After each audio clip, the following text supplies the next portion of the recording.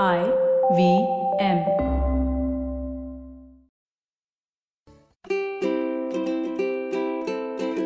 Hello and welcome to the Habit Coach Podcast, the bite-sized podcast filled with quick and easy, actionable habits.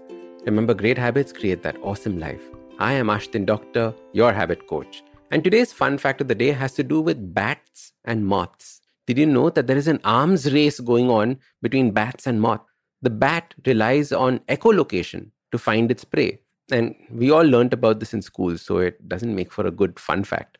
Bats basically emit a sound like a squeak, and this sound bounces off things in front of them.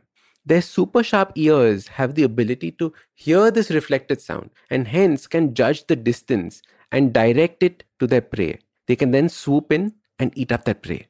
Bats normally eat beetles, moths, and mosquitoes. So hence, the moth developed an even better sense of hearing. The moth can detect a sound emitted by the bats, that squeak that I spoke about earlier, and they can hear a bat coming at them. And then they defend themselves by either flying in an evasive pattern or just closing their wings and falling down to the floor. Both these creatures ended up using their hearing as a superpower. They are the best of the best at this hearing superpower. This is almost like two countries developing nuclear weapons and detection systems to try and outsmart the other. Now, humans unfortunately do not have a very good sense of hearing. Our ability to hear is fairly poor and underdeveloped compared to most animals. Now, this is out of our control.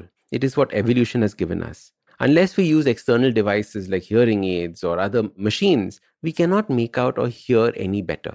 But we do have control over the way we listen. And there is a big difference between hearing and listening. Hearing is the power to perceive sounds, while listening is the attention given to the sounds being heard. So the attention we give to what we hear is where the magic happens. When we hear things, we react without thinking.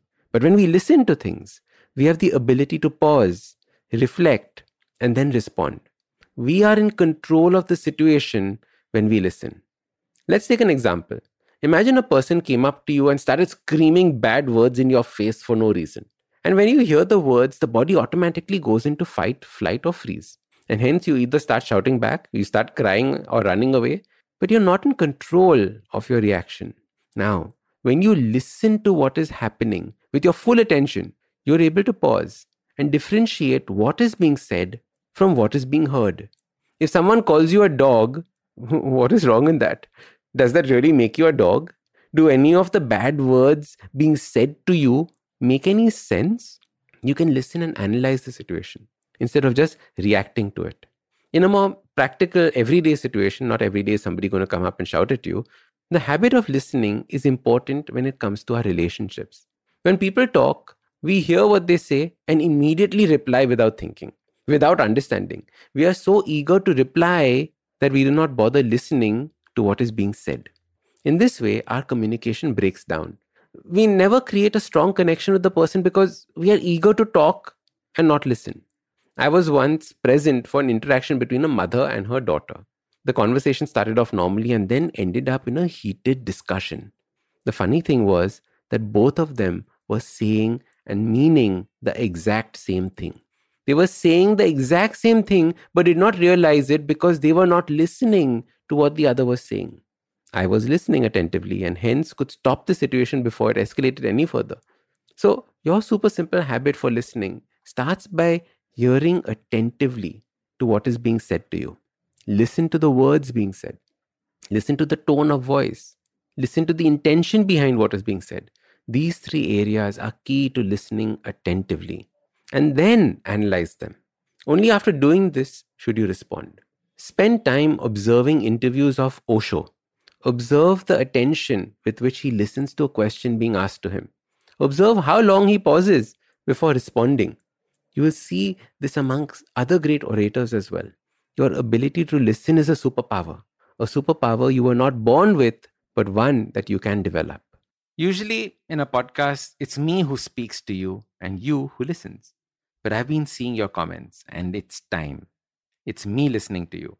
Following the overwhelming success of this podcast, the good folks at IVM Podcast Network have decided to come up with a Kannada adaptation of the show for those who prefer listening to it in that language.